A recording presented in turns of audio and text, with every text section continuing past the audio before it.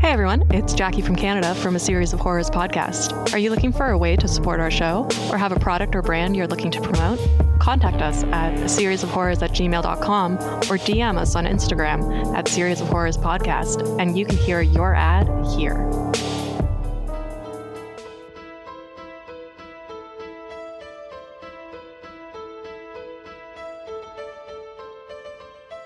Hello and welcome to A Series of Horrors podcast. I'm Jackie from Canada. And I am Jeff from America. You sounded unsure there about your name. Well, never can tell. You know, there's vampires afoot. Might be Jesk. It might be Jesk from America. What was it? What was the guy's name? The actual Gregor? Gregor. I was like, Vigo? I was going to say Vigo. I was like, Vigo was his name? Vigo? Oh, you're sweet the Gregor Jesk. Oh, man. Still can't believe this show. Anyway, there are still vampires afoot. There are. Now they're in college. It's like Teen Wolf 2, when Teen Wolf goes to college and boxes instead of playing basketball. And there's now Jason Bateman. No Jason Bateman here. No Jason Bateman in this one. But we are covering Fright Night 2, released in 1988. Where Amy is gone, and now she's been replaced by a new girl, which I can't remember her name right now. But. I wrote it down so many times. I can't remember it either right now. By Tracy. No. Alex. Megan. No, I was gonna get there. People's names don't matter to me. I'm like, yeah, you guy person. The one with the hair. Yeah. the girl with the hair. Jeff's crushing he was 10. And I think it's because she's sassy. I think it's because like she has like a sassy attitude kind of thing. She is a bit sassy. I do appreciate that. That's what it is. That's what 10-year-old Jeff enjoyed. Yeah. Maybe what 40-year-old Jeff enjoys. Who knows? Who knows what 40-year-old Jeff wants? Who knows? Jeff doesn't even know what 40-year-old Jeff wants. That's fine. Speaking of 40-year-old Jeff, happy belated birthday, Jeff. Thank you. I've made it another year. Another rotation around the sun, or whatever it is. Yes. I'm waiting for our fans to send us to Vegas for my birthday next year, and where we can do this escape room. Might be renamed the Spiral Escape Room, maybe. We'll see. It depends how that movie goes. How well it does. Yes. And yeah, just some light housekeeping. We are planning to get to it. Yes. The logistics are being worked out because Canada is closed on for another month and a half or whatever. Yeah, exactly. We just extended our lockdown period in the province I live in. So there are no theaters, and Spiral wants to do only theatrical release. So yes, unless they do a PVOD or something. We're stuck because I can watch it. Yep. So what you're just gonna have to FaceTime me from the theater and put me on mute. Exactly. I'll FaceTime you from the theater. I'll even buy 2 tickets. How about that? I'll buy 2 tickets. I'll put you in the cup rest or something. That would be a terrible angle. It'd be horrible. Yeah. Even though one time when I went to see John Wick 3, the guy in front of me recorded the movie on his phone. Wow. It was cool, he had this weird contraption that he connected to his phone, right, and put one part of it in the cup rest, and it was like a big articulating arm that came up, and this is the part that got me. He recorded it with the selfie camera. That way, it's flipped. The screen is facing the other screen. That way, the people behind, they don't see him recording anything. If that makes sense. It was very smart. I was like, wow, I just saw him setting it all up, so I know he was doing it. So yes, so I said, so now I know how those bootlegs get out. There you go. I kind of wanted to search the bootleg to see if I could see the movie that was recorded while I was in there. So I was trying to be really loud. I was right behind it. So come on, just making extra commentary, being like, "Did you catch that?" And it was like, "Oh my god! Oh, another headshot for John Wick! That's amazing." I've never seen John Wick. All I know is that his dog is dead. Oh, that's it. John Wick's being added to the list. There's 3 of them. Is it horror, technically? I thought it was action. Well, you're throwing Harry Potter at me, so I'm trying to find other things now. Fine. There's 8 of those I got to try to compare, because I have 3 Karate Kid movies now and 3 John Wick movies. We're getting there. But anyways, back to this movie, I guess, that we watched for this week. Beginning this movie.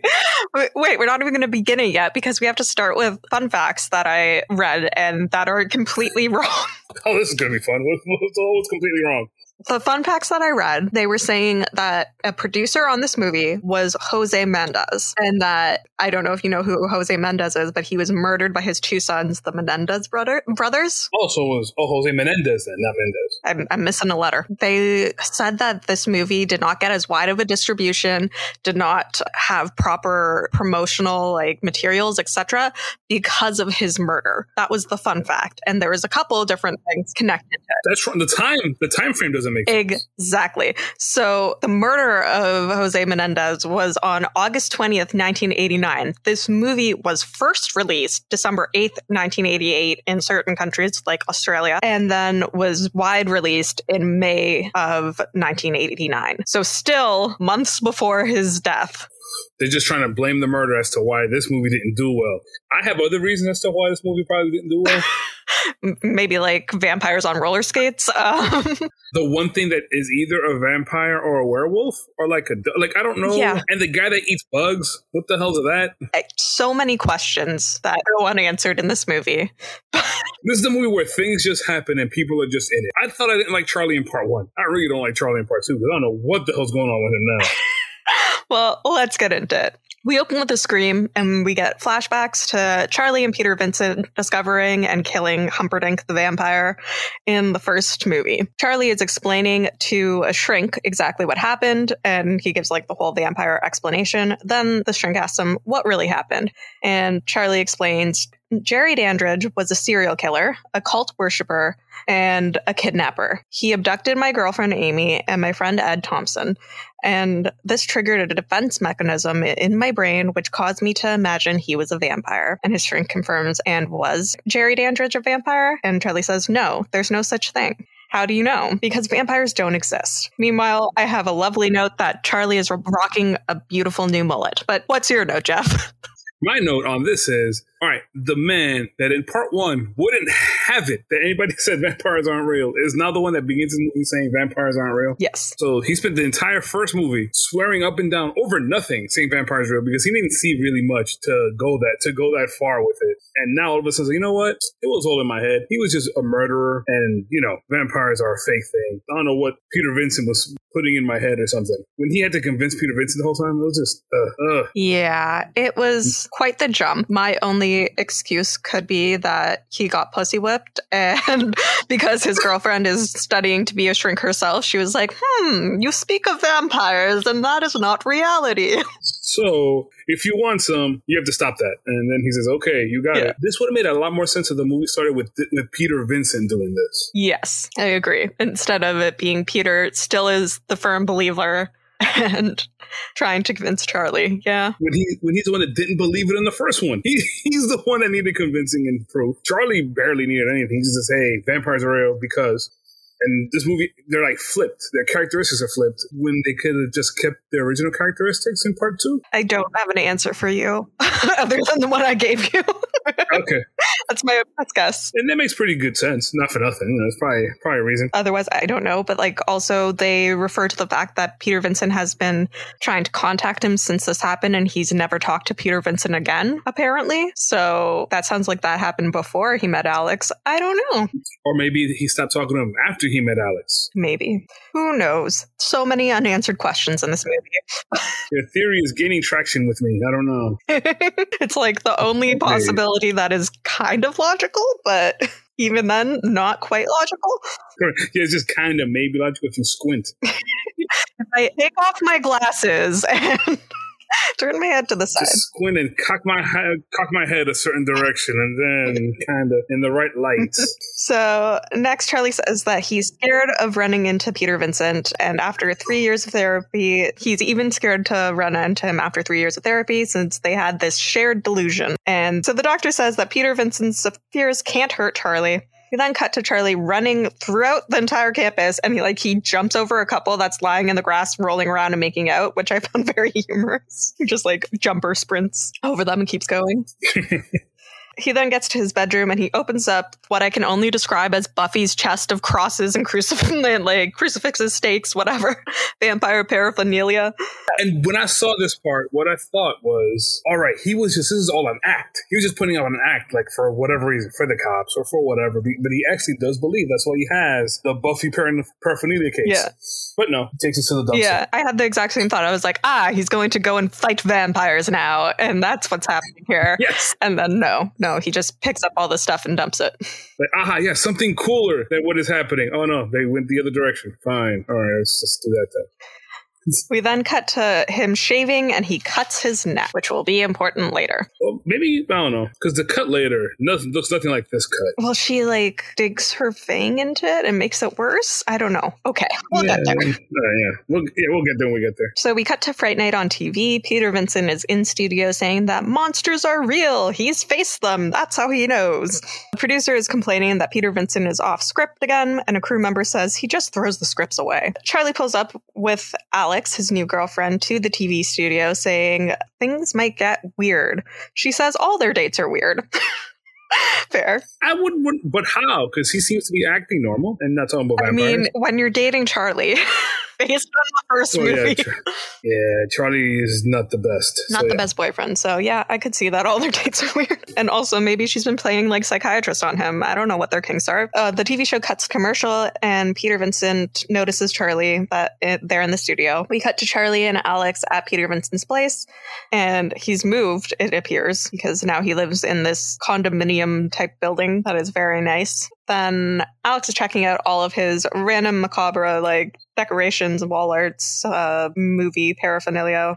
And Charlie says that he's sorry for not returning Peter Vincent's calls. Peter Vincent gets that Charlie needed to put that all behind him and begins to ask if Alex knows about the vampires. She buds in to say that she does know about the vampires, and she sounds like she doesn't believe it at all. Peter Vincent then regales them with tales of movies past, saying that the best story is what happened with him and Charlie, and she wouldn't believe half of it if he told her, and she agrees that she probably wouldn't believe any of it. But then, Peter Vincent takes her off screen for some reason to, talk to her more on his own. Not really sure. Not very clear. Have a nice private conversation. Charlie decides to go look at the window at this point, only to see men, from a moving company, moving these big boxes into the building that are big enough to hold people. There's a black car that is also mysteriously pulling up behind them, and Charlie's like, no thanks.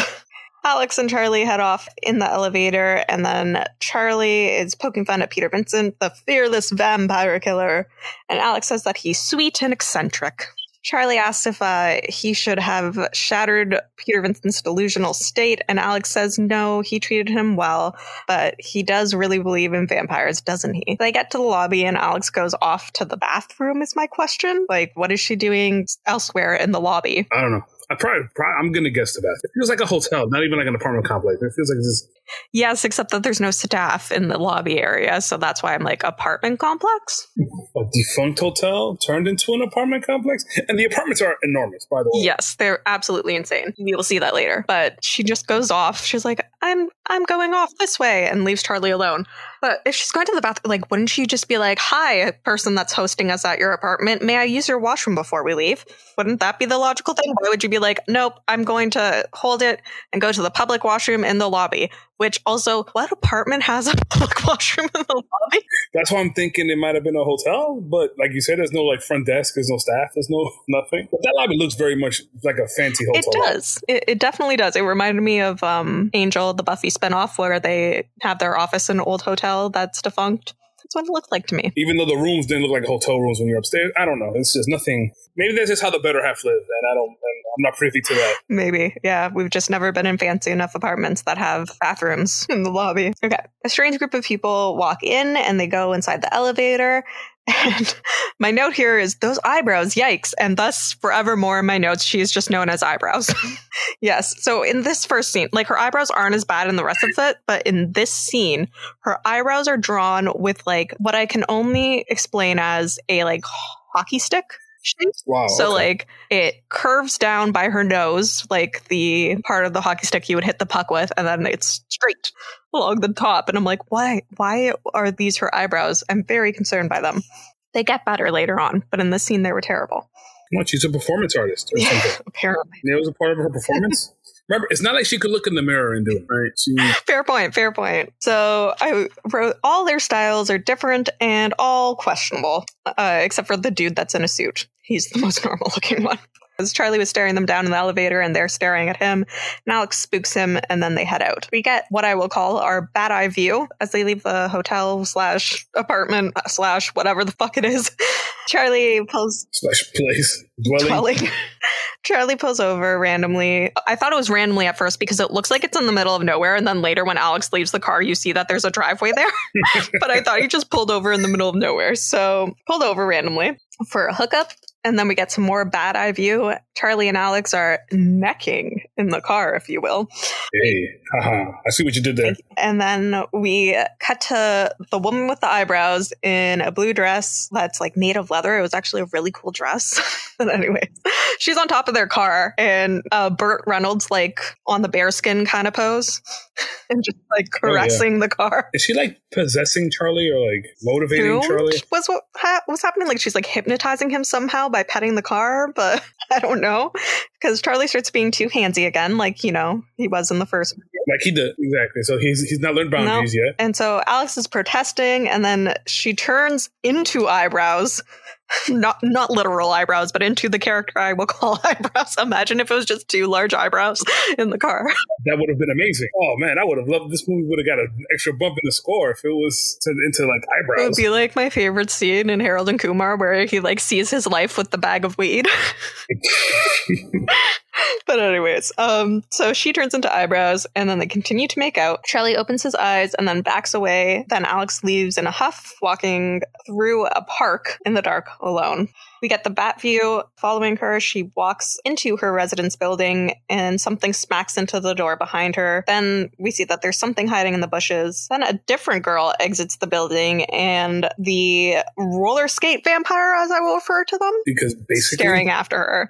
Yeah, so this is this androgynous vampire. We aren't really sure what their gender is, but the defining feature of them is that they wear roller skates and like to roll into action as they threaten people. It's strange. It's just so strange. It's not creepy. It like is the opposite of creepy. It just makes it very hilarious whenever they're about to attack someone because they like roller skate to them.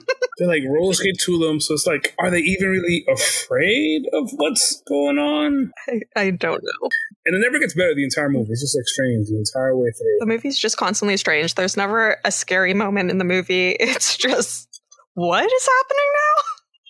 Why is this happening? How is what? Yeah, exactly. So the girl stops to tie her shoe, and the vamp comes up behind her on their roller skates, scratching their long nails against the lockers. And my note here is like, I'm laughing so hard at this roller disco vamp. I was the whole time just in shock. I'm like, I don't know what's happening. This is just strange. I don't know what's going on. The vamp eats her, making a Jackson Pollock in the process, I wrote, because this girl was like an art student, so she had watercolor paper with her to do her artwork, and he bites into her and it splatters all over the paper. And I thought this was going to come back like, oh, she committed suicide but made artwork with her last dying breath or something. But no, it never comes back. And she wasn't the roommate, let's say Alex's roommate or something. No connection, just a random murder. Just random murder for no reason. We cut to tits, I write, which is very true. And I was like, oh, this is going to be a character. Once again, not a character. No. So Cher, and I'm like, not that Cher, but Cher is walking around with her towel pulled down so that her tits are on display, but like she's covering the rest of her. For no reason? For a reason, I guess. For the director's joy, apparently.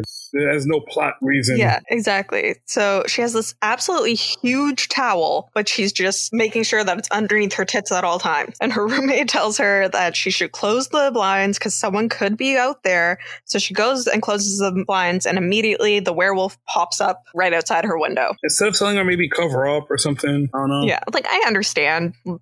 I have my girlfriends who are just like, you have boobs, I have boobs, I'm changing. Do you mind? And it's like, no, boobs are boobs. But this just was not normal. It just looked off. I don't know. It's not like she was changing, because that's one thing. Like, she takes her shirt off or whatever, puts something else on.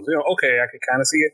Just happens to walk out the bathroom, towel around her waist, just because that's how. It wasn't even wrapped around her waist. It was like she was holding it to her body, but underneath her breasts. Yeah, or maybe she was like drying herself off and saying, maybe I could, but no, she's just walking around. Just, I'm going to hold this to my stomach.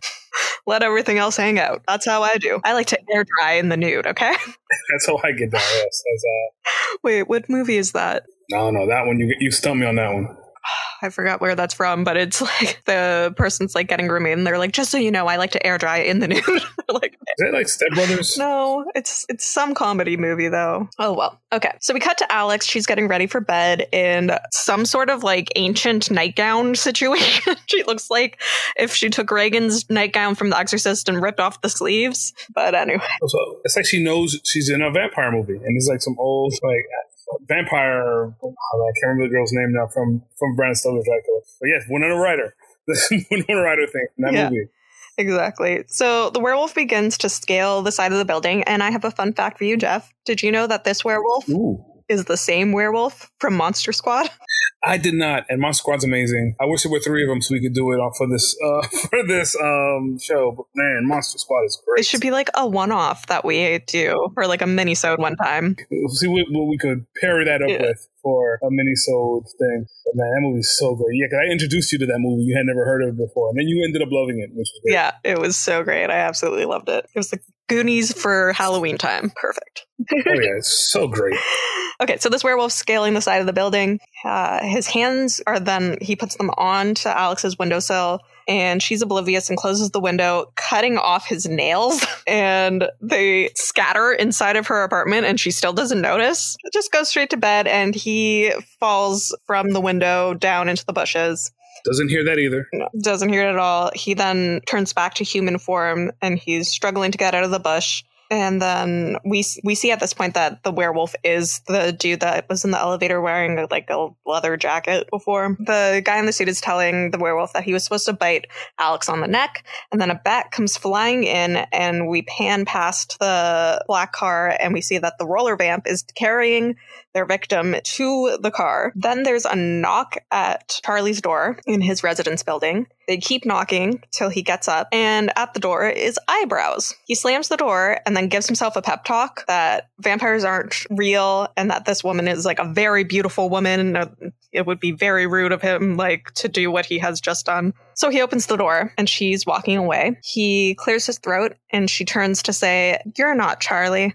And he says, "Yes, I am. I'm Charlie Brewster." And she's like, "But you're not Charlie Cassidy. Sorry to wake you. I must have the wrong dorm." She walks all the way down the hall and then turns to ask him for a light. He quickly is like, yeah, and runs into his room and starts tidying it up as she slowly saunters her way down the hallway. He invites her in and she closes the door behind her, and starts smoking.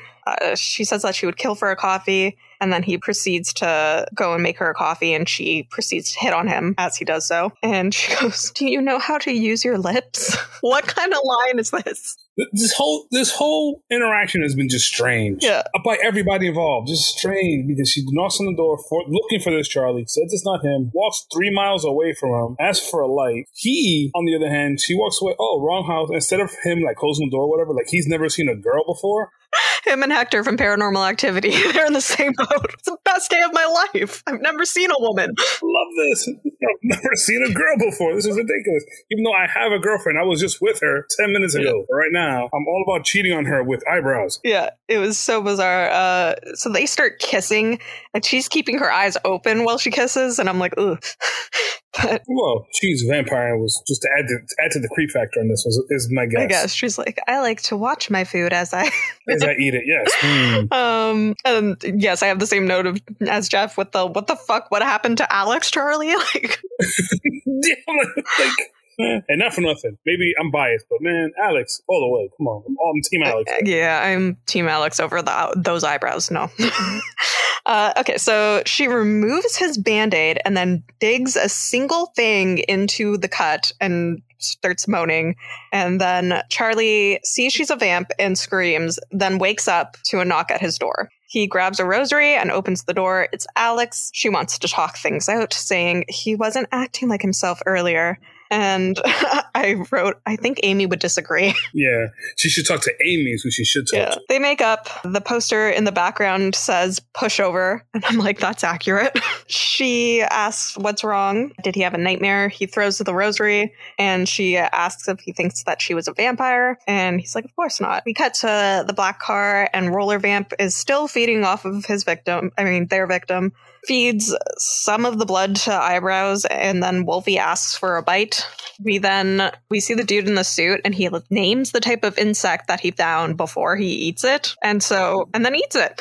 Yeah, so apparently, without the actor deciding that his character should name the bugs before he eats them, he would have no other characteristic. They did not have that in the script to start with. He was only there to constantly tell the werewolf, you were supposed to bite her and do nothing else. That's basically all he does all movie and then dies at the end. So was he even supposed to eat the bugs also? Or just... Yes, he was supposed to be eating the bugs, but at first they didn't have him naming the bugs. So he was just like, can I have something interesting? Can I name the types of bugs and be very specific about the type of bug before eating it? And they're like, yeah, sure, whatever. You don't have boobs. I don't care. Yeah. Yeah. We're going to put most of our attention on Cher's 2 minutes, not even like 2 seconds of boob time. Yeah, not you, an actual main character probably of this. Main henchman, I guess? And I've seen that guy in a ton of movies. Really? He was a big 80s henchman. I think he was the bad guy. I think he's passed since then. But I think he was a bad guy in the second Mortal Kombat movie, in Annihilation. I think he was Shao Kahn in that.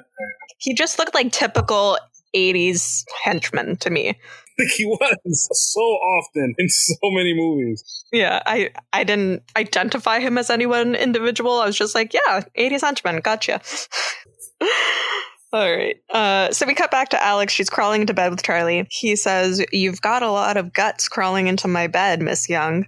And she says, but I still have my clothes on, Mr. Brewster. And I was just like, that's kind of gross and rape culture-y. But then he immediately redeems himself by saying that he would like to discuss at a further date when it is more appropriate about them having sex.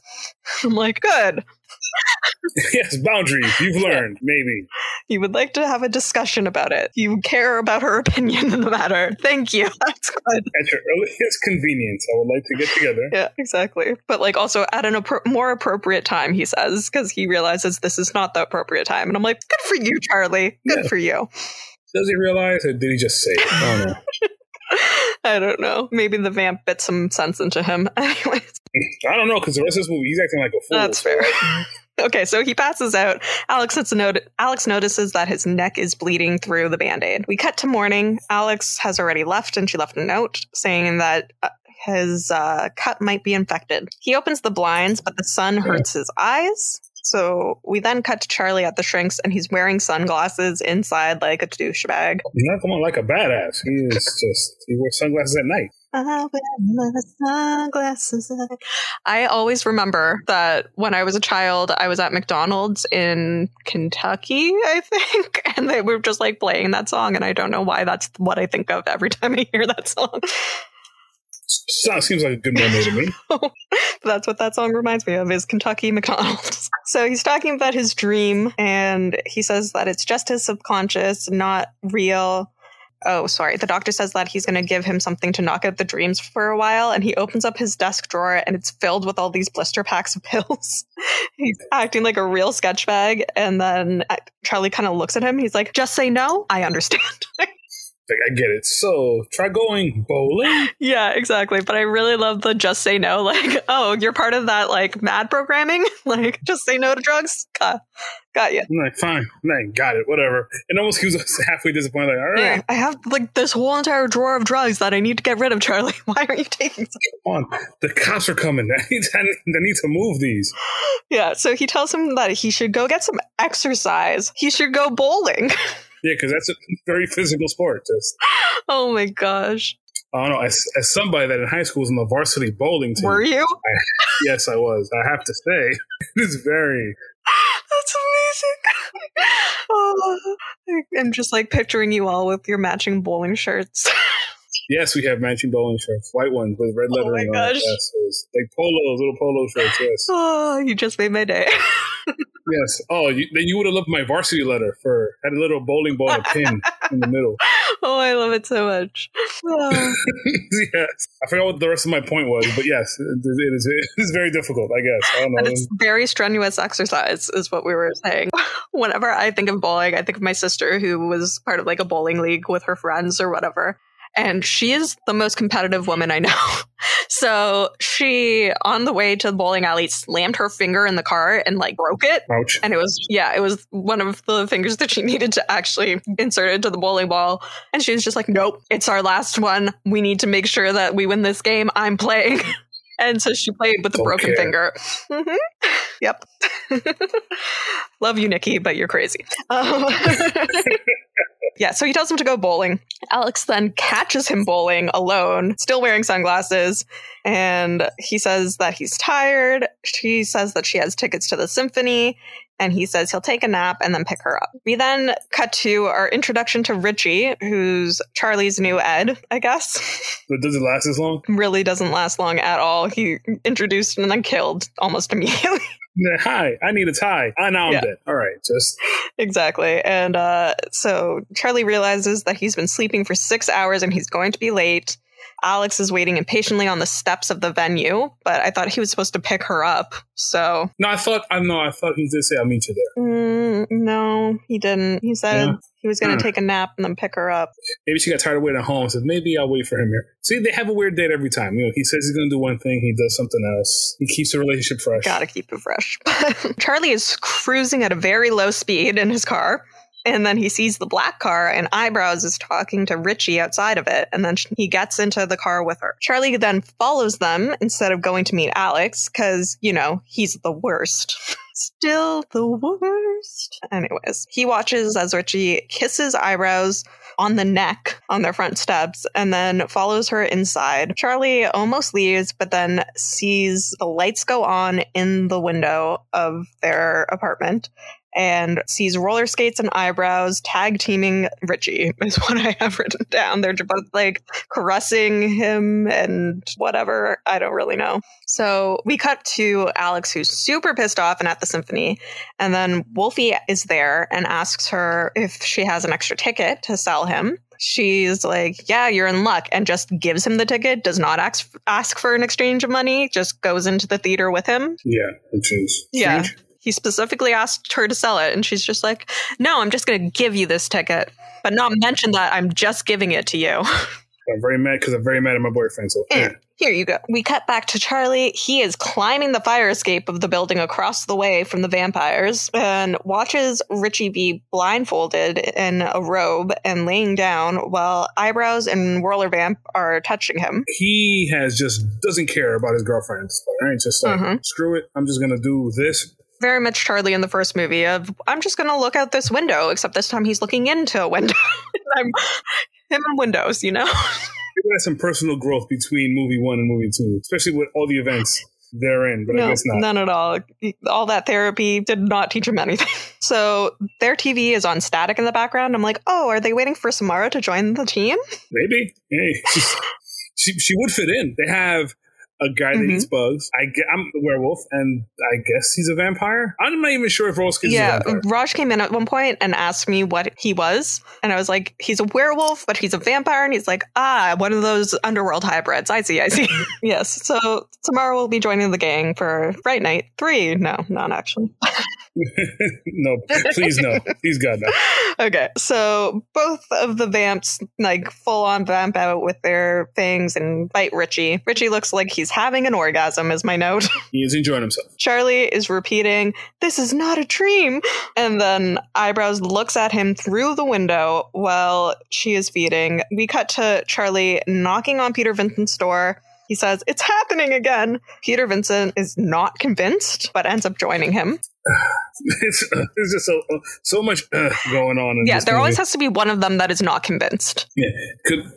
Earlier, Peter Vincent's convinced. Now he's not. Charlie wasn't. Now he is. And Alex is in the middle, apparently. Well, somebody because.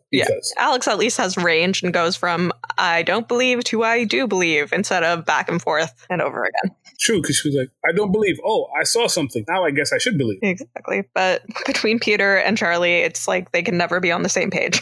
No. So they go and they knock on the door of the apartment of the vampires, and some random dude opens it up and lets them in, then begins to vamp out at Charlie, and Charlie holds up a cross to him, a rosary to him, and then it's clear that he's a human just pretending to be a vampire, and it's a vampire-themed party. So Peter Vincent's like, "It's just a party, Charlie. Let's have fun." Charlie tells Peter Vincent not to let his guard down, and then he sees Richie on the couch and goes to approach him. Richie thinks that Charlie is saying he needs help with his drinking. So basically, he tries to look at Charlie's neck for vampire marks and tells him that he thinks that he needs help. And Richie's just like, "You think I need help with my drinking? Like, no, I don't need help, man. I don't have a problem. Like, I'm fine." Charlie checks his neck for bite marks, but there's no bite marks. And then he apologizes and says that they should go. Eyebrows then makes a beeline for him, and they start to dance. It's almost as uncomfortable as the Humperdinck and Amy dance, but not quite. Because what could possibly be that awkward? Nothing can top that one. She then pulls out his rosary and holds it by the beads. As it sways back and forth, her face changes from vampire to not vampire. And then she throws it, breaking a mirror. Yeah. And she's all vamp face and teeth now, and everyone applauds. And then she pantomimes taking out contacts and teeth and hands them to Roller Vamp. Then a girl asks her for her autograph, and Eyebrow says that she's just a performance artist, not a vampire. Yeah, none of this is real. Come on. And then Charlie finally remembers that Alex exists and runs off. Oh my God, I was supposed to go 3 hours ago to this concert. Runs off to go and meet up with her, and Peter Vincent stays to enjoy the party. He sees people drinking from humans, and then he does the mirror trick and sees that Eyebrows and roller skates don't show up in his mirror. He then runs, and Eyebrows is just everywhere he turns. He holds out a cross at her, and she says he has to get closer to her for it to actually work, because over the centuries, she has developed a tolerance for some of the trappings. She says that Humperdinck was her brother, and she says Peter Vincent won't be punished as much as Charlie was, since Peter Vincent came reluctantly and is a coward. Don't know how she would know this, but... Yeah, exactly. I don't know how she would know that Peter Vincent came reluctantly, all this stuff. Also, how did she know that Charlie's the one that killed her brother if no one survived? Did he go around announcing it? Maybe before he went to therapy, he went around, announcing, "Hey, I killed a vampire named Jerry Dandridge." Yeah, I don't understand at all. Also, we had no idea that he had a sister. Also, they don't look that much alike. Are they sisters because they have the same sire? Are they siblings because they are actually related? I don't know. And why is she immune to the cross when Jerry wasn't, and they're siblings? Yeah. See, was he a lot younger than her? Maybe? I don't know. But she also has his coffin later. I don't know. Maybe they're siblings, so they have similar coffins. Maybe they have matching. Their mom bought them matching coffins. Exactly, matching coffins, because, it's what you do. It's what parents do, and then you get mad at them. "I don't want to match. I want to be my own person, Mom." Like, no, you get a matching coffin. We're one family here. We have one coffin style, and we're all going to be together on this. Oh, man. Lay in there, and you're going to like it. See, I was always like, yeah, I want to match my sister because I'm the younger sister. And then my older sister was like, fuck you, I don't want to match you. Why not?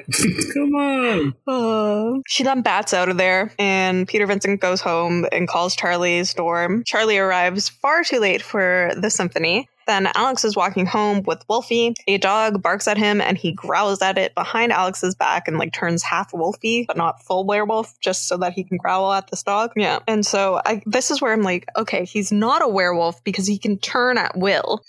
Anytime, and it doesn't have to be a full moon. And change partially. Yeah. Kinda. I don't know. So he's a vampire, and it's the fact that they can turn into wolves, but then he's more werewolf than wolf. I don't know. Because he only does werewolfy things and turns into, I don't know. I have no idea what he is supposed to be. But meanwhile, Alex heads off, I guess, and then Wolfie runs into Suit, and Suit says that he's supposed to bite her, and then he eats more bugs.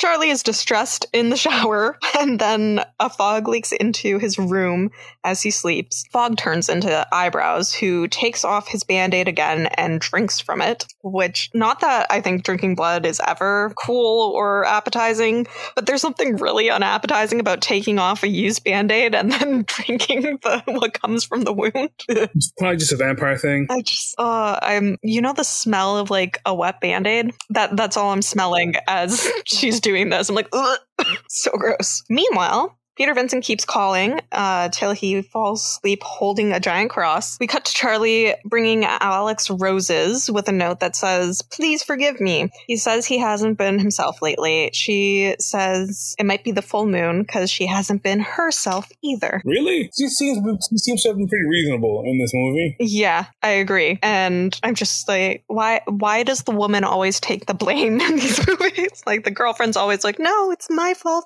too. It's my fault you were a jerk. I'm sorry. Just enabling, not good. Okay. But Charlie does get very good at apologizing because he does it all. Yes, he does. Charlie starts to suggest they're falling in love, and she cuts him off to say that she came to school to become a clinical psychiatrist, not to be his girlfriend, and walks off. It's like, I become your girlfriend, so you know what that means? That means I have to drop out of college and not pursue my degree, apparently. Love is not allowed when you're getting an education.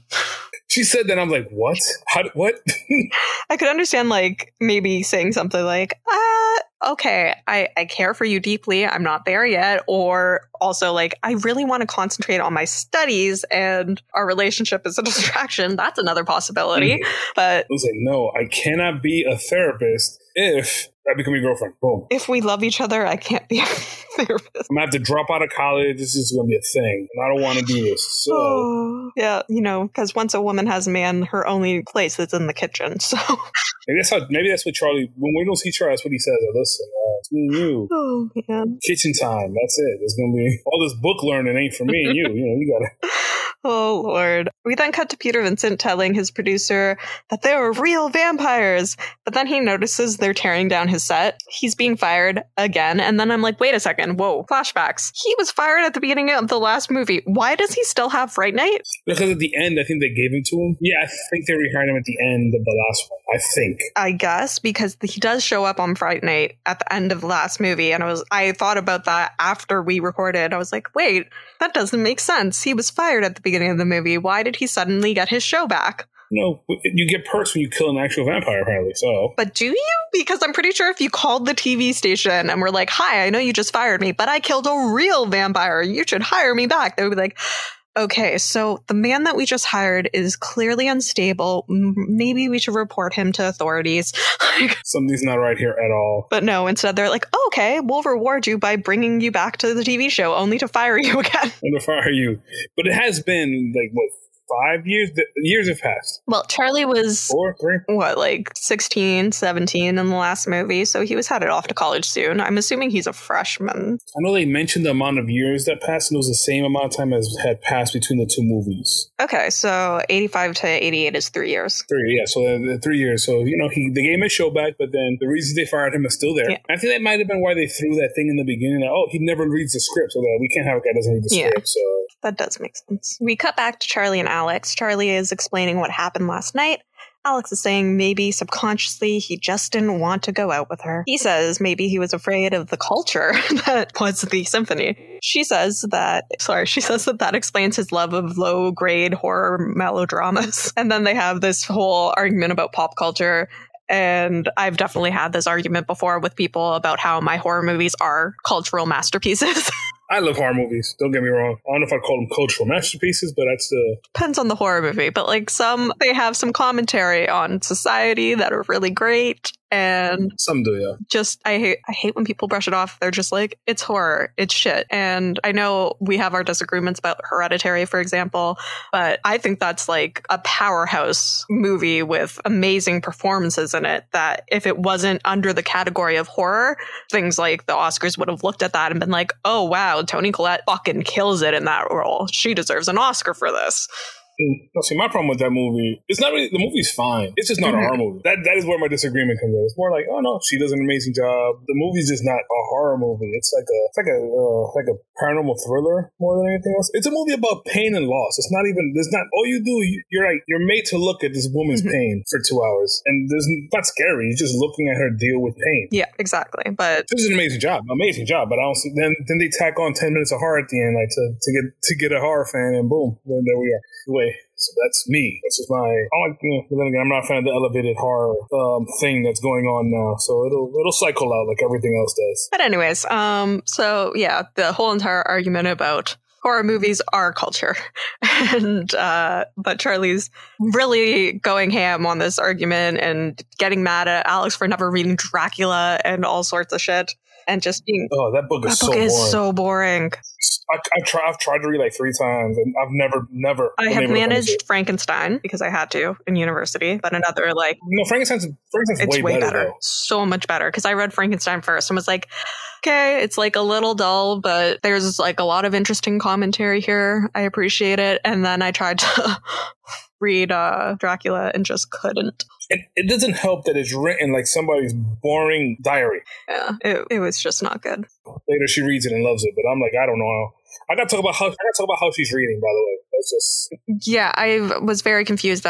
How did you finish Dracula in like 6 hours? Maybe not even. Well, you saw how she was reading. She had her hand up on the page and scanned it down, and then did the other page, and then that means she read the pages. Oh, okay. So she's just like absorbing it through her hand.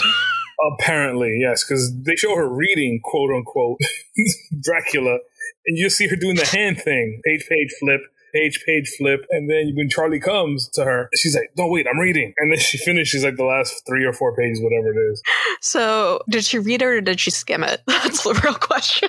I don't even think you can skim the way she was trying to. So yes, that's how she read the book and then loved it. I don't think she read anything. I think she just lied to her boyfriend. But she has information later from the book.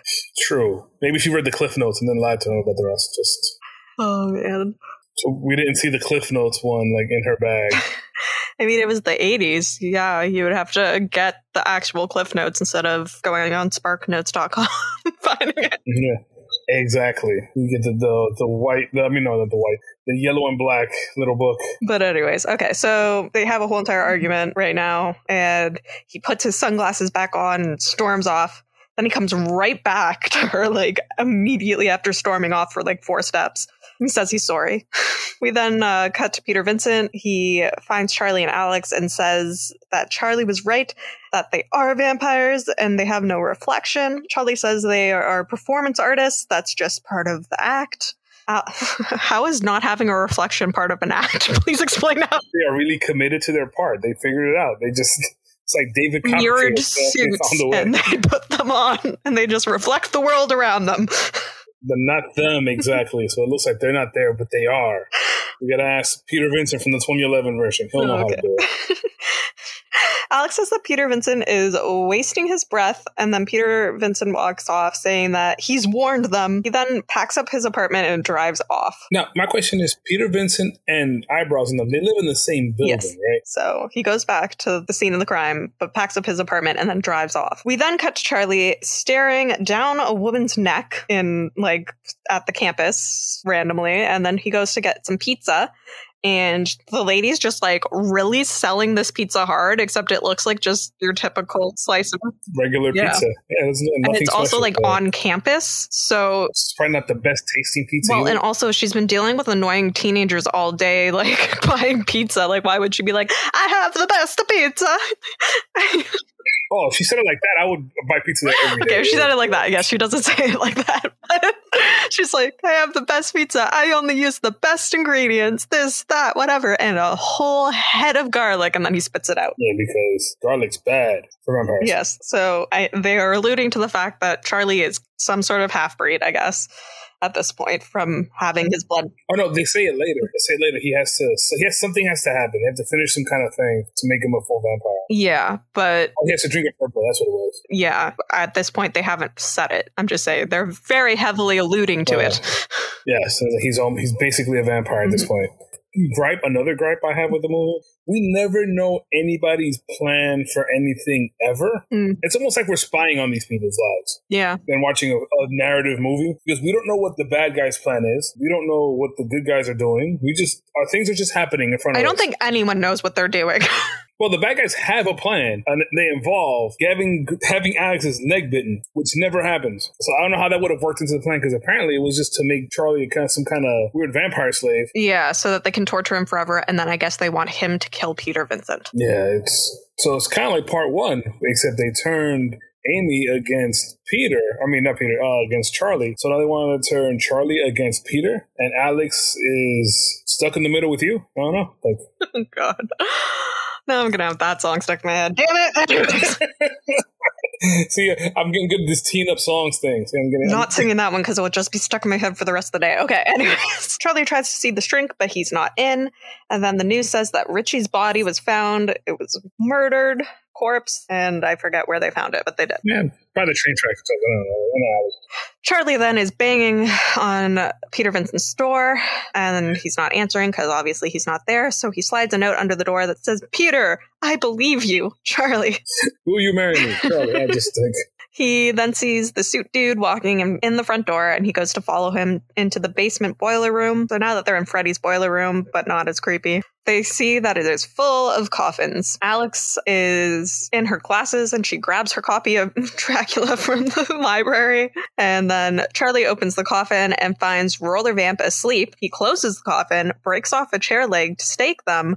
Then Suit comes over for his latest spug treat while Charlie is hiding. And then he finds even more coffins in the elevator shaft, including eyebrows in the exact same coffin that Humperdinck had. He then raises the stake, but she opens her eyes and they glow red. And then Charlie's eyes glow red, and he lowers the stake and leaves, walking into traffic with his sunglasses on. So it's him getting glamored, I'm gonna guess. I assume. Then Alex is studying, and Wolfie reaches out to her with his wolf hand, but then she turns, and so he goes full human immediately as she talks to him. Wolfie makes a deal with her that if Charlie stands her up again tonight, he gets to take her out for coffee.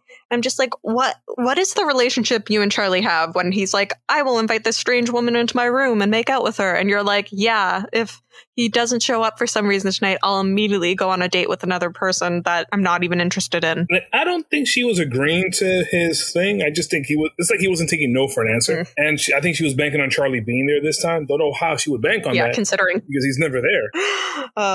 But anyways, Volpe leaves and he meets up with Roller Vamp in the suit outside, and he's excited about his date. And then he sees Charlie going into the library and says that he has to take him out so that he can take her out. Get it? The wolf, he just wants a girlfriend. It's just a lonely little wolf. He's a lonely wolf in a big cruel world looking for love. Suit says that the wolfie has to find another form of amusement, and then he suggests bowling, because bowling is the number one amusing thing in this movie, aka they didn't want to pay for another set. And this is a teeny tiny itty bitty bowling alley. I've never seen a bowling alley this small. Yeah, I haven't either. There's usually another side to the bowling alley. There's like it's like the kiddie section was the entire bowling alley. Yeah, it was ridiculous. It had like 6 lanes, maybe 8. But anyways, they kill the bowling place's like operator and the waitress, and then the suit will... Which was the pizza girl, right? That was the girl with the pizza. Oh, was it? I think so. I guess, because the bowling alley was on campus, because Alex found Charlie bowling there earlier when she was walking through campus. What college campus has a bowling alley? I'm so confused. I had a movie theater. Didn't have a bowling alley, though. I mean, we had classes in a literal movie theater because my university was in downtown Toronto, so we had like some lecture halls, but also we would use the movie theaters during the daytime as our lecture halls. But anyways, so the suit, Wolfie, and Roller Vamp are now bowling, and Roller Vamp is 10,000% cheating. They're just rolling down the alley and then like pushing the ball 1 inch into the thing. Just like, that's not how you play. But none of them are like doing any of the rules correct. Like Wolfie really sucks, and then he just decides to like throw his body into the pins instead. And he's like rolling down the lanes anyway. Only like the Bugman is taking things serious. No, I swear, even he like walks up at one point and like grandma bowls. These guys. They don't have respect for the sport, Jeff. They don't, and I'm very disappointed with that. As a varsity bowler, I'm telling you, this was very disappointed in the lack of respect. I thought you would be as a varsity bowler. I am. Jeff lettered him bowling. Anyways. Yes, I lettered him bowling.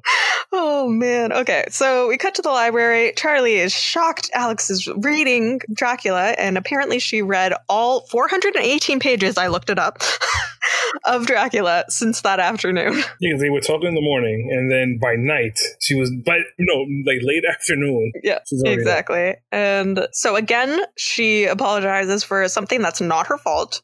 She apologizes to Charlie for their argument earlier, where Charlie just wigged out on her for no reason. Then we cut to Peter Vincent.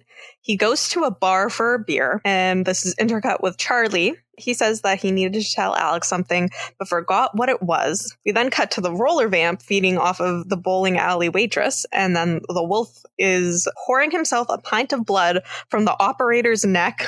And then the suit pulls his head out of the ball return, and he just like starts screaming and freaking out because of it. And then he gets in a fight with the wolf over it, because I guess the wolf is the one that put the head in the ball return. I don't understand why he's screaming and freaking out by the head when they're monsters that are killing all the time, when he'd just be like, yep, average day in the neighborhood. Like, at least be upset, but not because it's, I don't know, like, oh, why are you, I'm trying to bowl here. I don't know, something. But it's ridiculous. Yep. Nothing makes sense in this movie. Fright Night then comes on the TV in the bowling alley and in Peter Vincent's bar. Charlie pulls out a mini satellite TV thing, which I had never seen before in my life. They existed and they were prohibitively expensive in the 80s. I would assume it would be very expensive, but yeah. Pulls out this little like satellite TV thing and says that he was going to play some music from the Philharmonic for Alex for their date to make up for missing the symphony. Yeah, because they were on TV and on whatever channel, so he's going to fix that channel. But then when he turns it on, Fright Night comes on. He notices that Peter Vincent isn't on it and it's eyebrows instead. So she starts doing this really weird number. She starts by splashing water on her face in the middle of the stage, and then she does this weird dance thing. I don't know. Someone at the bar recognizes Peter Vincent's face and asks him what he does, and Peter Vincent says that he's a vampire killer. The guy's like, no, really? Like, what the fuck do you do? He's like, I'm a vampire killer! And he is suddenly reinvigorated and drives off. Then all the dudes are watching Eyebrows at the TV station, and they're way too into it. And then she has a vampire bite on her own neck, and then it starts bleeding. She falls to the foggy floor, and pulling her blanket-like cape over her body, she then disappears, and the fog parts to show that she's gone, and then it returns, and she returns as well. She then goes to splash her face again where the water was, but now it's blood, not water, and she gets all vamp eyes and teeth as she puts the blood all over her face. Charlie is triggered and turns off the show. Alex protests, saying that it was interesting. Charlie says he feels faint, and Alex runs to get him water, and She decides to get him water in the cup of roses that she had. Like, she just, like, takes the roses out of the cup. I was like, what? What are you doing? All right, fine. I don't understand, but that's what she decides to do. And the Wolfie is in the library. Eyebrows finishes her performance to applause, and Peter Vincent pulls up at the TV studio. Alex is getting water from the drinking fountain when Wolfie approaches her and grabs her arm. She says that he's hurting her, and he says it makes her face look real pretty. She slaps him, and he laughs, tough chick. She calls for Charlie. He comes running. Wolfie says he's getting to know his girlfriend a little better. Come on, dude, it's party time. I don't get it. Anyways, he then has wolf eyes and teeth. He stalks them through the stacks in the library with a wolf face, but not full out werewolf yet. He's still wearing clothes.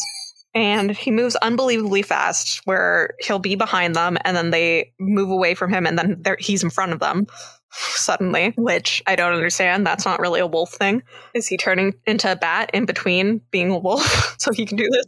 They're playing fast and loose with, I can't even say they're playing fast and loose with the rules. They never establish any rules, so they don't have to follow anything. Yeah, I don't get it. Alex shoves roses in his face and into his mouth, and he catches on fire eventually. So, fun fact that you might not know if you didn't read Dracula is that according to legend, there are 5 aromatic plants that could repel vampires. Garlic, wolfsbane, hemlock, wormwood, or wild roses. Wormwood? So they can't have, like, absinthe? I guess not.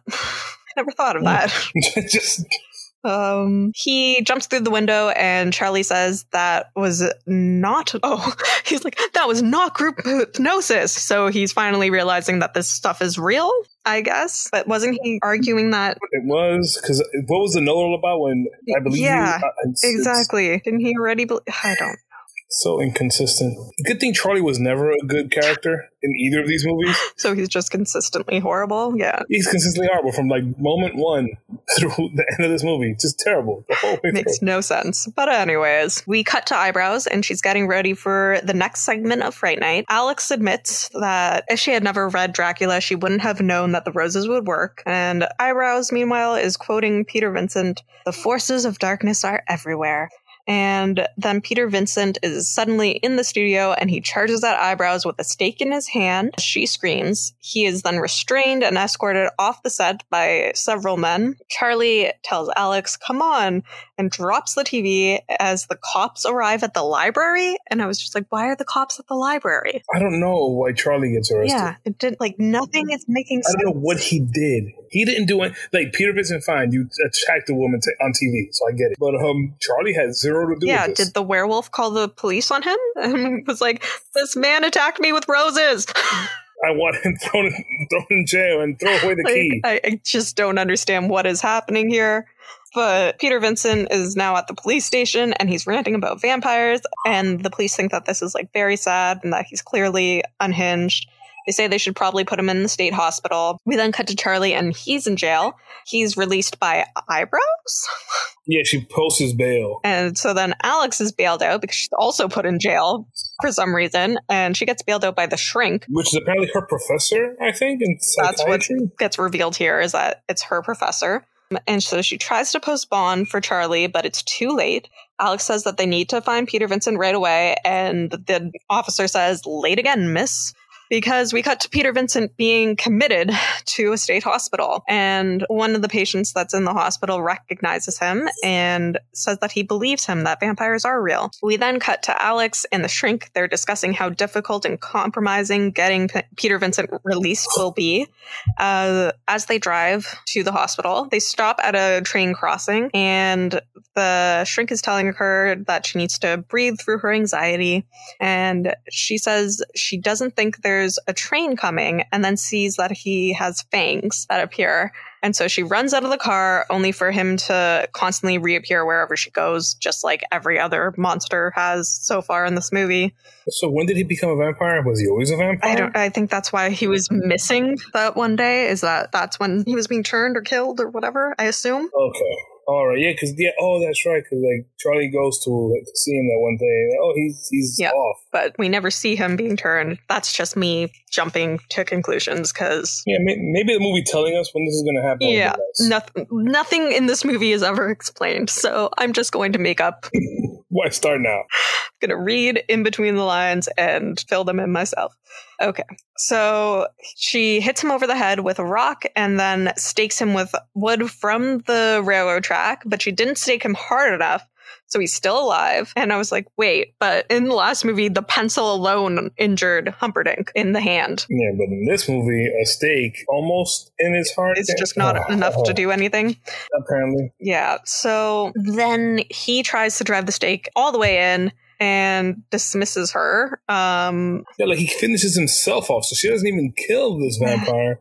He's trying to bite her or whatever, and then she kind of stakes him, and he's like, oh, you have to finish the job. Don't worry, I'll do it. And then he kills himself, and she leaves with his credentials. And then as soon as he's dead, the train crossing lifts and, like, is non-existent. Like, so how, with his superpowers, he controls the train crossing too, and it stops when he dies? Sure, yes. Because, what we didn't know is that's not only train crossing, it's also a vampire crossing. Got you. Yeah, nothing makes sense in this movie. It's like zeros. Everything is horrible. Everything is terrible. It's the opposite of the Lego movie. We cut to the apartment where the vampires are, and where the vampires and Peter Vincent both live. Charlie follows Eyebrows inside. We cut to Alex at the state hospital. She's asking to see Peter Vincent, claiming to be his doctor. The attending nurse does not believe she is a doctor, so she rants on about how long her day is to convince her, and then and then she bluffs about having ID, but doesn't show her any of the ID. Then they let her in, and she sits down with Peter Vincent and tells them to start arranging for the transfer papers. Meanwhile, we have that patient that recognized Peter Vincent and believes him.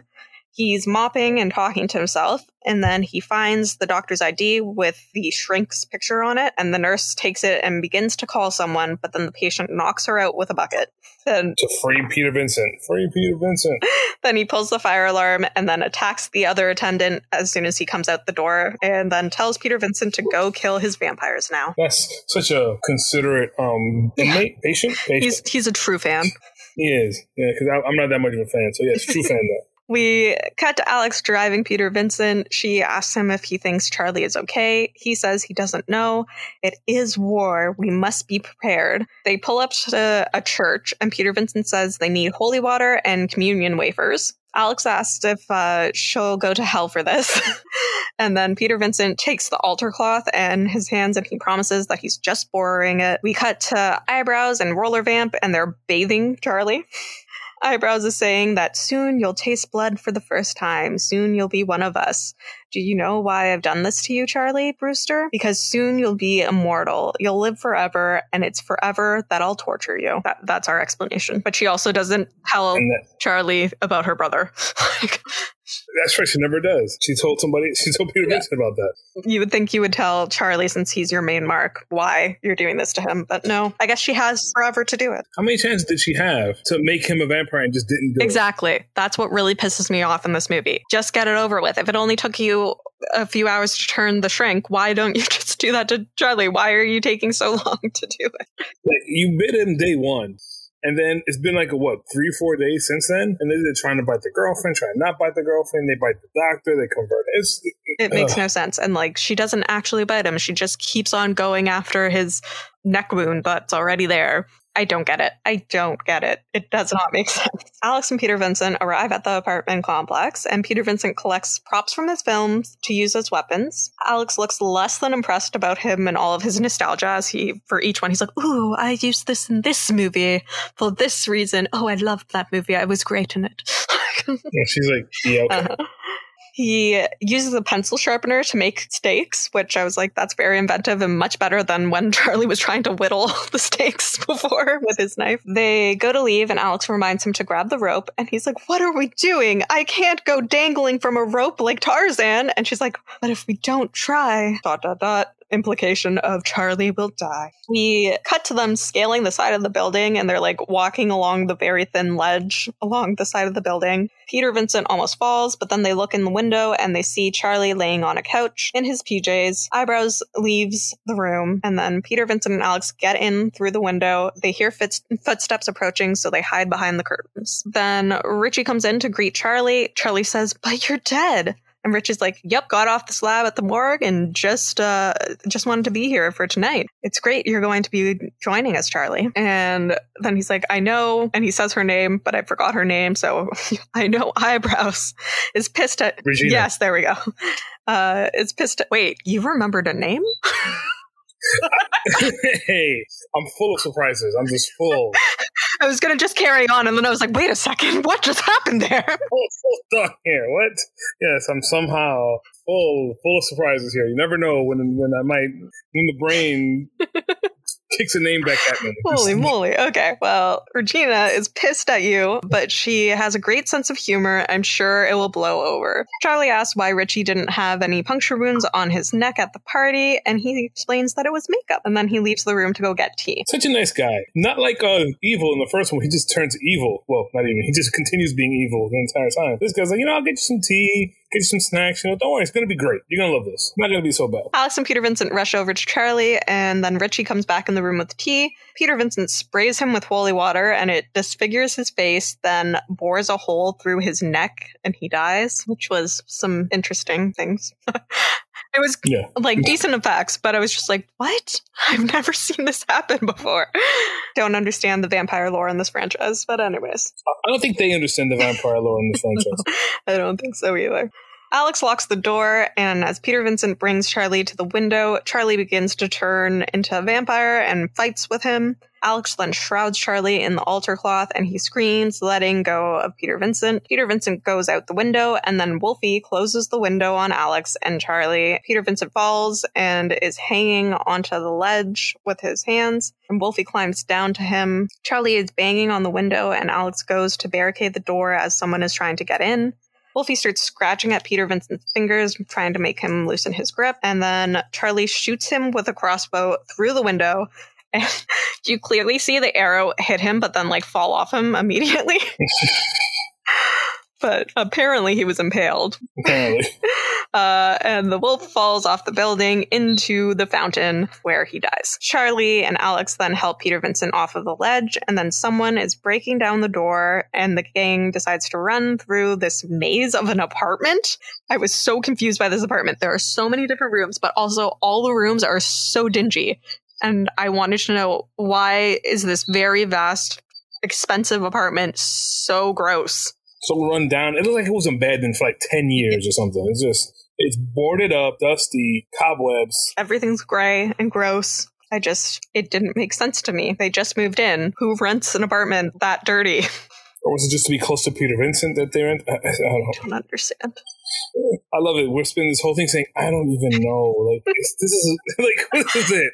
Why is this happening? I don't know. Nothing makes sense. So yeah, running through this maze of an apartment, they enter a room with neon light strips around the baseboards. Screw it, why not? Just, at this point, we're just gonna go with it. And, the one room that's been updated with neon lights. Maybe we just do one room at a time, and not for nothing. We didn't get into this earlier. When Charlie is under the elevator in, the sub-basement, which is, enormous. They, knocked walls down, made a cathedral down there from the looks of it. I don't know. Yeah, this place is just insane. But anyways... the roller vamp comes in and is lighting a candle. Charlie shoots the crossbow at them, but they disappear before it can hit them, and it hits the candle instead. The suit dude comes in, a sand suit for once, and Peter Vincent shoots him twice. He catches both stakes in his hands. Then Alex turns, and the roller vamp is behind her and decides to hold her hostage. Eyebrows makes a dramatic entrance and says, "Welcome to Fright Night," and then lights all the candles in the room with a wave of her hand. She asks if Charlie is thirsty and tells him to come and kiss her. Alex protests and even gets free for a moment, but then Suit knocks out Peter Vincent and puts Alex's hair up in a bun with a stake. Yeah. Because he's suddenly a hairdresser. It might as well be. Yeah. Charlie drops the crossbow and the altar cloth, and he approaches Alex to feed with encouragement from Eyebrows. Alex tells him that she loves him because now it doesn't matter. She doesn't need to be a psychiatrist. She needs to stay alive, so she loves him. He gets vampy, but he fights it, stabbing Suit and with roller vamp's nails is how he kills her. I think so. Kills him. Yes. Yeah, he uses his nails against him, and that does the trick. Stabs roller vamp's nails into the suit. His gut opens up and pours out with maggots, and then he dies. All the candles then are blown out, and the door is shut. No vamps to be seen until Roller Vamp skates towards them out of nowhere, as they do. Charlie and Alex catch Roller Vamp in the altar cloth because even though they're like clearly holding it open for them, they are just like, no, I shall continue rolling towards it. I will not try to stop or roll a different direction. The brakes on the skates aren't working, so... They then melt once they're held in the altar cloth. Because it's so religious, it melts him? Apparently. That's a new one for me. None of my vampire things in life I haven't seen. Yeah, everyone just keeps on melting. Richie melted from the holy water. Now we're melting from the altar cloth. I don't know. The holy water makes sense, but not the altar cloth. Usually they burn from the holy water. Burn, melt, burn. They didn't realize that all vampires were made of wax. They are very high grade. Oh no, I don't think it counts. I'm like, does House of Wax count? Can we watch the really horrible remake with Paris Hilton? Probably not. No, ooh, unless you like House of Wax. There's technically two of them. Maybe the original, and then that one, and that's it.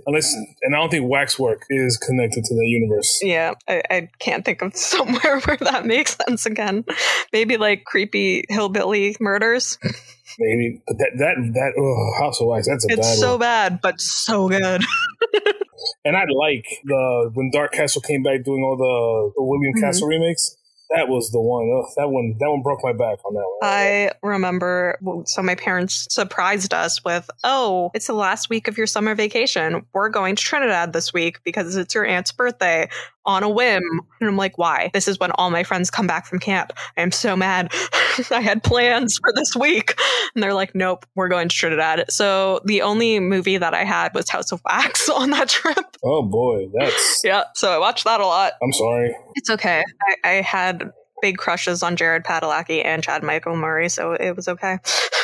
So is Jared Padalecki, is he related to like the girl Padalecki? There's a girl Padalecki? In there? No, Panabaker. I'm like, isn't it just Jared? Good old Supernatural. But they're all WB people, so I'm like, yeah, it's Panabaker is the girl, because she was in the Friday the 13th remake. I think so is he, actually. He's in the Friday the 13th remake. They're both in it. It all comes full circle. That makes so much more sense than this movie. Everything makes a lot more sense in this movie.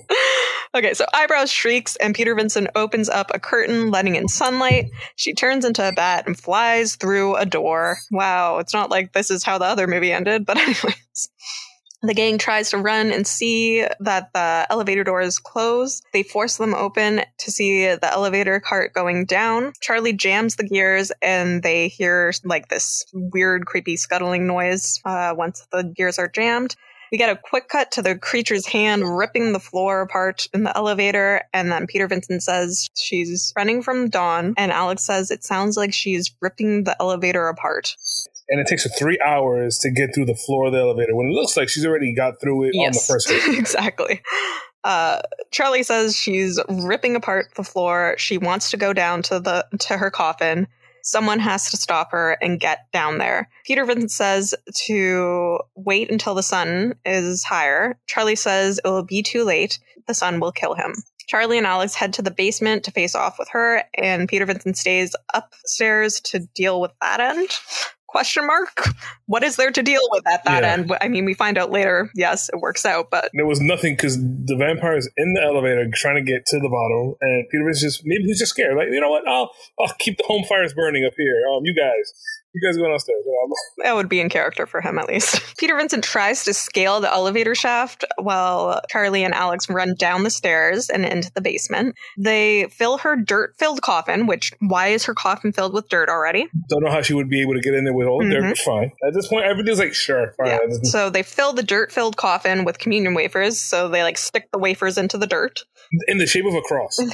Yeah, it was in the shape of a cross, wasn't it? And I was like, doesn't this contradict the belief like rule from the first movie? Because once the object is not being held by them, it's not an object of belief because they aren't putting their belief into it. Well, the communion wafers might be different because that goes through transubstantiation, whatever it is, that thing that happens, it turns into the blood and body of Christ thing.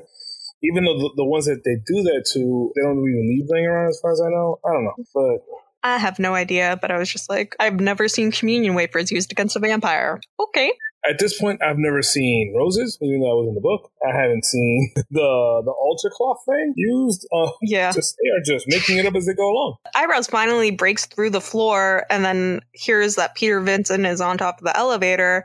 And he goes to open it, and then he puts down his cross so that he do so. As he opens the door, he comes face to face with this fat human hybrid.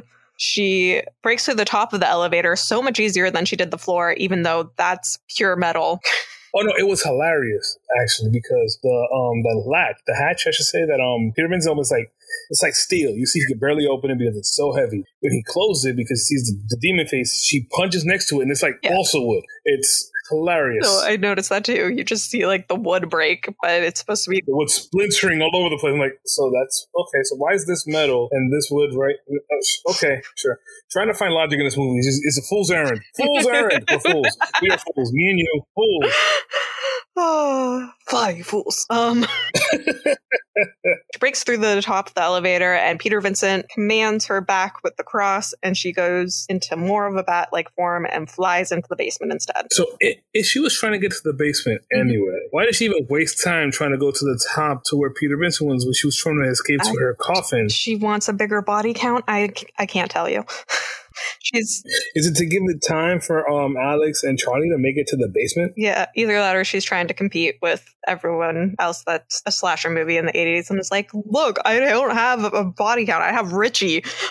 I need to kill some more people. Didn't she kill the girl during the TV show also? Killed a girl during the TV show. When she took over Fright Night? I missed. Like she was dancing. Wasn't there like another girl there, or was just her the whole time? It was just her the whole time. I missed it if there was another girl. I thought it was her and then another girl was there, and then the blood was her. I don't know. That's what I thought. That would make sense where the blood came from. I was very confused where the blood came from.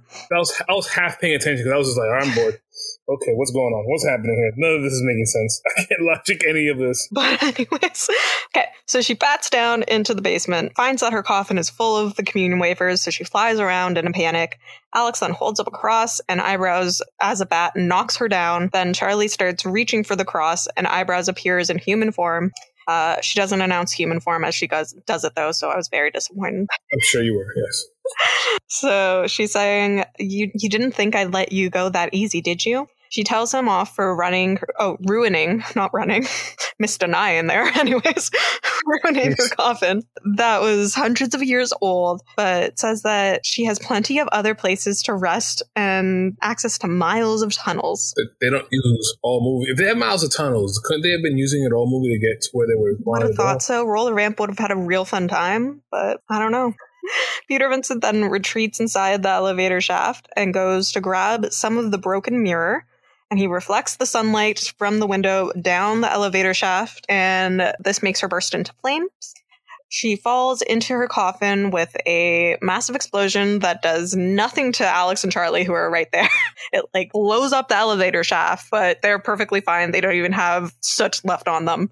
They were protected by the power of Christ. Power of Christ saves them. It's one of the seldom known rules of these vampire movies. Vampire explosions can't get to you if you have faith. Just gotta be George Michael. Yes, exactly. You never saw. See, it wasn't a vampire that got George Michael. That's true. It's very true. Okay, so we cut to Charlie recounting what just happened that we watched, mirroring the start of the film when he was talking to his psychiatrist, but now he's talking to Alex. And she asks, who can she tell this story to? And he says she can tell him because he'll believe her. And there's she needs no rational explanation to tell him about it. Alex asked if there are more of them out there. And he says, forewarned is forearmed, as Peter says. They both are wearing cross necklaces now. He's saying that they should just go on with their lives and get an apartment, get married, make some bibis, get on a farm, maybe have a mule, play the banjo. Alex says it takes practice, And he says, what? Playing the banjo? And she says, making bibis. And that's the movie. Yes. Thank you, Jesus. Yes, we have credits now. Credits. What'd you think of this one, Jeff? Boy, The thing is, didn't like it. Really? Shocking. Just get that out the way. But I didn't vehemently not like it, if that makes any sense. It was just, it was more of a letdown than anything else. I had so much fun watching Fright Night 1. And Fright Night 1 had its problems, but it was so fun it didn't matter. They tried to make it fun, but they failed at every turn. And all the stuff they glossed over in the first one, they tried to gloss over again and failed. Yeah, they need to pin down their lore. They also need to have some explanations for us. Like, let us in on what you're thinking here. Because on anything, that anybody in the movie is he a vampire or is he a werewolf? Was the doctor in on early or not? And then he gets turned. It would have been cool if the doctor said it was a familiar or something, and he gets turned. You know, he was messing with him because Regina was coming to town and something. You know, that's a cool idea. Exactly. Let's talk about the sister. Show Regina mourning Humperdinck in the beginning. That could be something. Oh, wow, it's a sister. She's out to get him. Don't bite Charlie in the first 10 minutes or 15, whatever it is, and then spend the next hour toying with him when your plan was to convert him. Stop licking his wounds under his Band-Aid. Like, it's just... And what was the point of gonna bite the girlfriend of Alex? Why? To what I don't end? know. Just so they could have her included more? I don't know. So they could have the plot line for the wolf? None of it made sense. They needed a lot more explanations. They needed to hone in on what they wanted from this movie, but I don't think they knew what they wanted from this movie. They had no idea what they wanted. Also, cut that stupid dance number in Fright Night. Yes. What the hell was that about? Where'd that come from? There's so many things. We already had a stupid dance number at the party. We didn't need a second one. Like, the first one, I'll forgive because it was to show that she's a performance artist and not a vampire, even though she's a vampire. The second one, gratuitous. Exactly. Pointless. But apparently they did that because otherwise the actress thought that it would be too Elvira. It wouldn't have been. It was not great. I was not a fan. As we said, there's a lot of things they could do to make this better. I think that, like, the plot line of Peter Vincent and Charlie coming back together again is nice. But it was like, when I believe you don't, when you believe I don't, it's... Yeah, the back and forth is frustrating. I really like the plot point that you brought up that they could have gone for was that the shrink was in on it the entire time and was their familiar or something, so he was there to convince Charlie that vampires didn't exist so that they could control him more. That could be interesting if that was explored more, but... Or if you wanted somebody to not believe what happened in the first movie, that's not a bad idea. But make that be Peter Vincent, because he barely wanted to believe it to begin with. He's the one that had like hysterical, a crazy break in reality or something, you know. And then he's going to the shrink, and the shrink's trying to convince him because the shrink's so familiar, or all the like. You could have done something. They didn't, but you could have. Yeah, because then when I see the shrink later on, I'm like, he's a vampire. I'm like, where's this coming from? Like. What is this? Yeah, it doesn't really work to be a college professor and work at school during the day if you are a vampire. So clearly he was turned at some point during this movie. And it was like a gotcha for the audience, but this character's barely in the movie for it to even be a gotcha. It didn't make a lot of sense. No, zero sense. So... that's what we would have done to hopefully, and I don't even think we would have made a great movie. We just would have made a better movie than what we got with those. Because this would have needed major overhauling, to get something. But what is your rating of this? Like, what do you think? 1 to 10, where are you? Surprisingly high. I might be second guessing my rating. I wrote down a 5. Well, I'm not that far off. What was yours? I was like a 4. I was debating between 4 and 5, and I was like, you know what? It wasn't terrible. I really love Peter Vincent always coming back. You know what? When we talked about it, and there's just so much more wrong with it than I remembered when I wrote down my score. So I'm gonna drop to 4 as well. Yeah, it just doesn't make sense. That's the problem. It makes no sense over there. So we're at 4, and the first one we scored the first one rather high. It was a 7 and an 8 the first time. That means that this series is sitting at a 57.5% right now. Yeah, and the spoiled one, I've already watched the next one. Oh man, I had seen it already, but then I recently watched it again. Next week, guys, you get to hear my thoughts on that one, or our thoughts on that one. I'm really excited for it. I started to watch it, but I've been having a real rough time the past few days or a week or whatever it's been. My mother was diagnosed with cancer this week, and it's been a rough road. So I'm sorry that we missed an episode. I'm trying my best to keep on top of things, but family kind of comes first, friends. So, but we'll be trying to keep giving you episodes every single week. Yeah, if anything, we'll try to plan things out.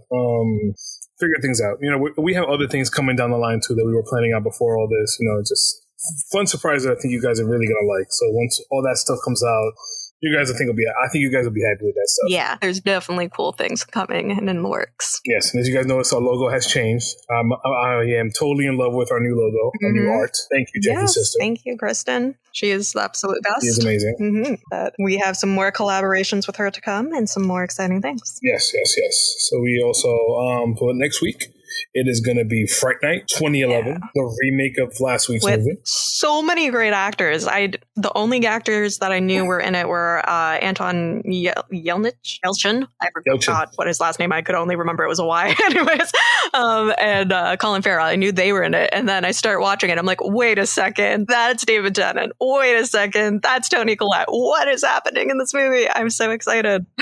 Imogen Poots is in it. She wasn't really major at the time, but she has since been in a bunch of stuff, bunch of genre stuff too. And we got McLovin in the movie. Yes, we do. I'm excited for that next week. Hope that you join us, and you can always connect with us in the meantime on our social media channels. We're on Facebook and Instagram at Series of Horrors Podcast. And also, if you want to send us little love notes or whatever via email, something a little bit more private, let's say, you can always send us emails at seriesofhorrors@gmail.com. And also, if you like what you listen to and you think this is great, and I would say spread the word. Just tell a friend to tell a friend, tell a friend just to give us a shot, give us a listen, whether they like horror, whether they don't. We are very accessible to people that want to know what goes on in horror movies, but maybe they haven't seen the movie and want to know what the big fuss is about. Hey, we're here for you. We're going to let you know what's going on in a nice, fun way, is what I like to say. That's how we do it. Also, if you can, rate, review, thumb up, star, whatever you have to, whatever these different pod catcher thing, whatever one you happen to use. If it's a rating, if it's a thumb up, if it's something, just leave us a review. Also, it's going to get the word out on us too. If you guys do, that'd be amazing. Love you guys. Yeah, we do love you, and we hope that we'll be out with a new episode next week, and we'll see you then. Bye.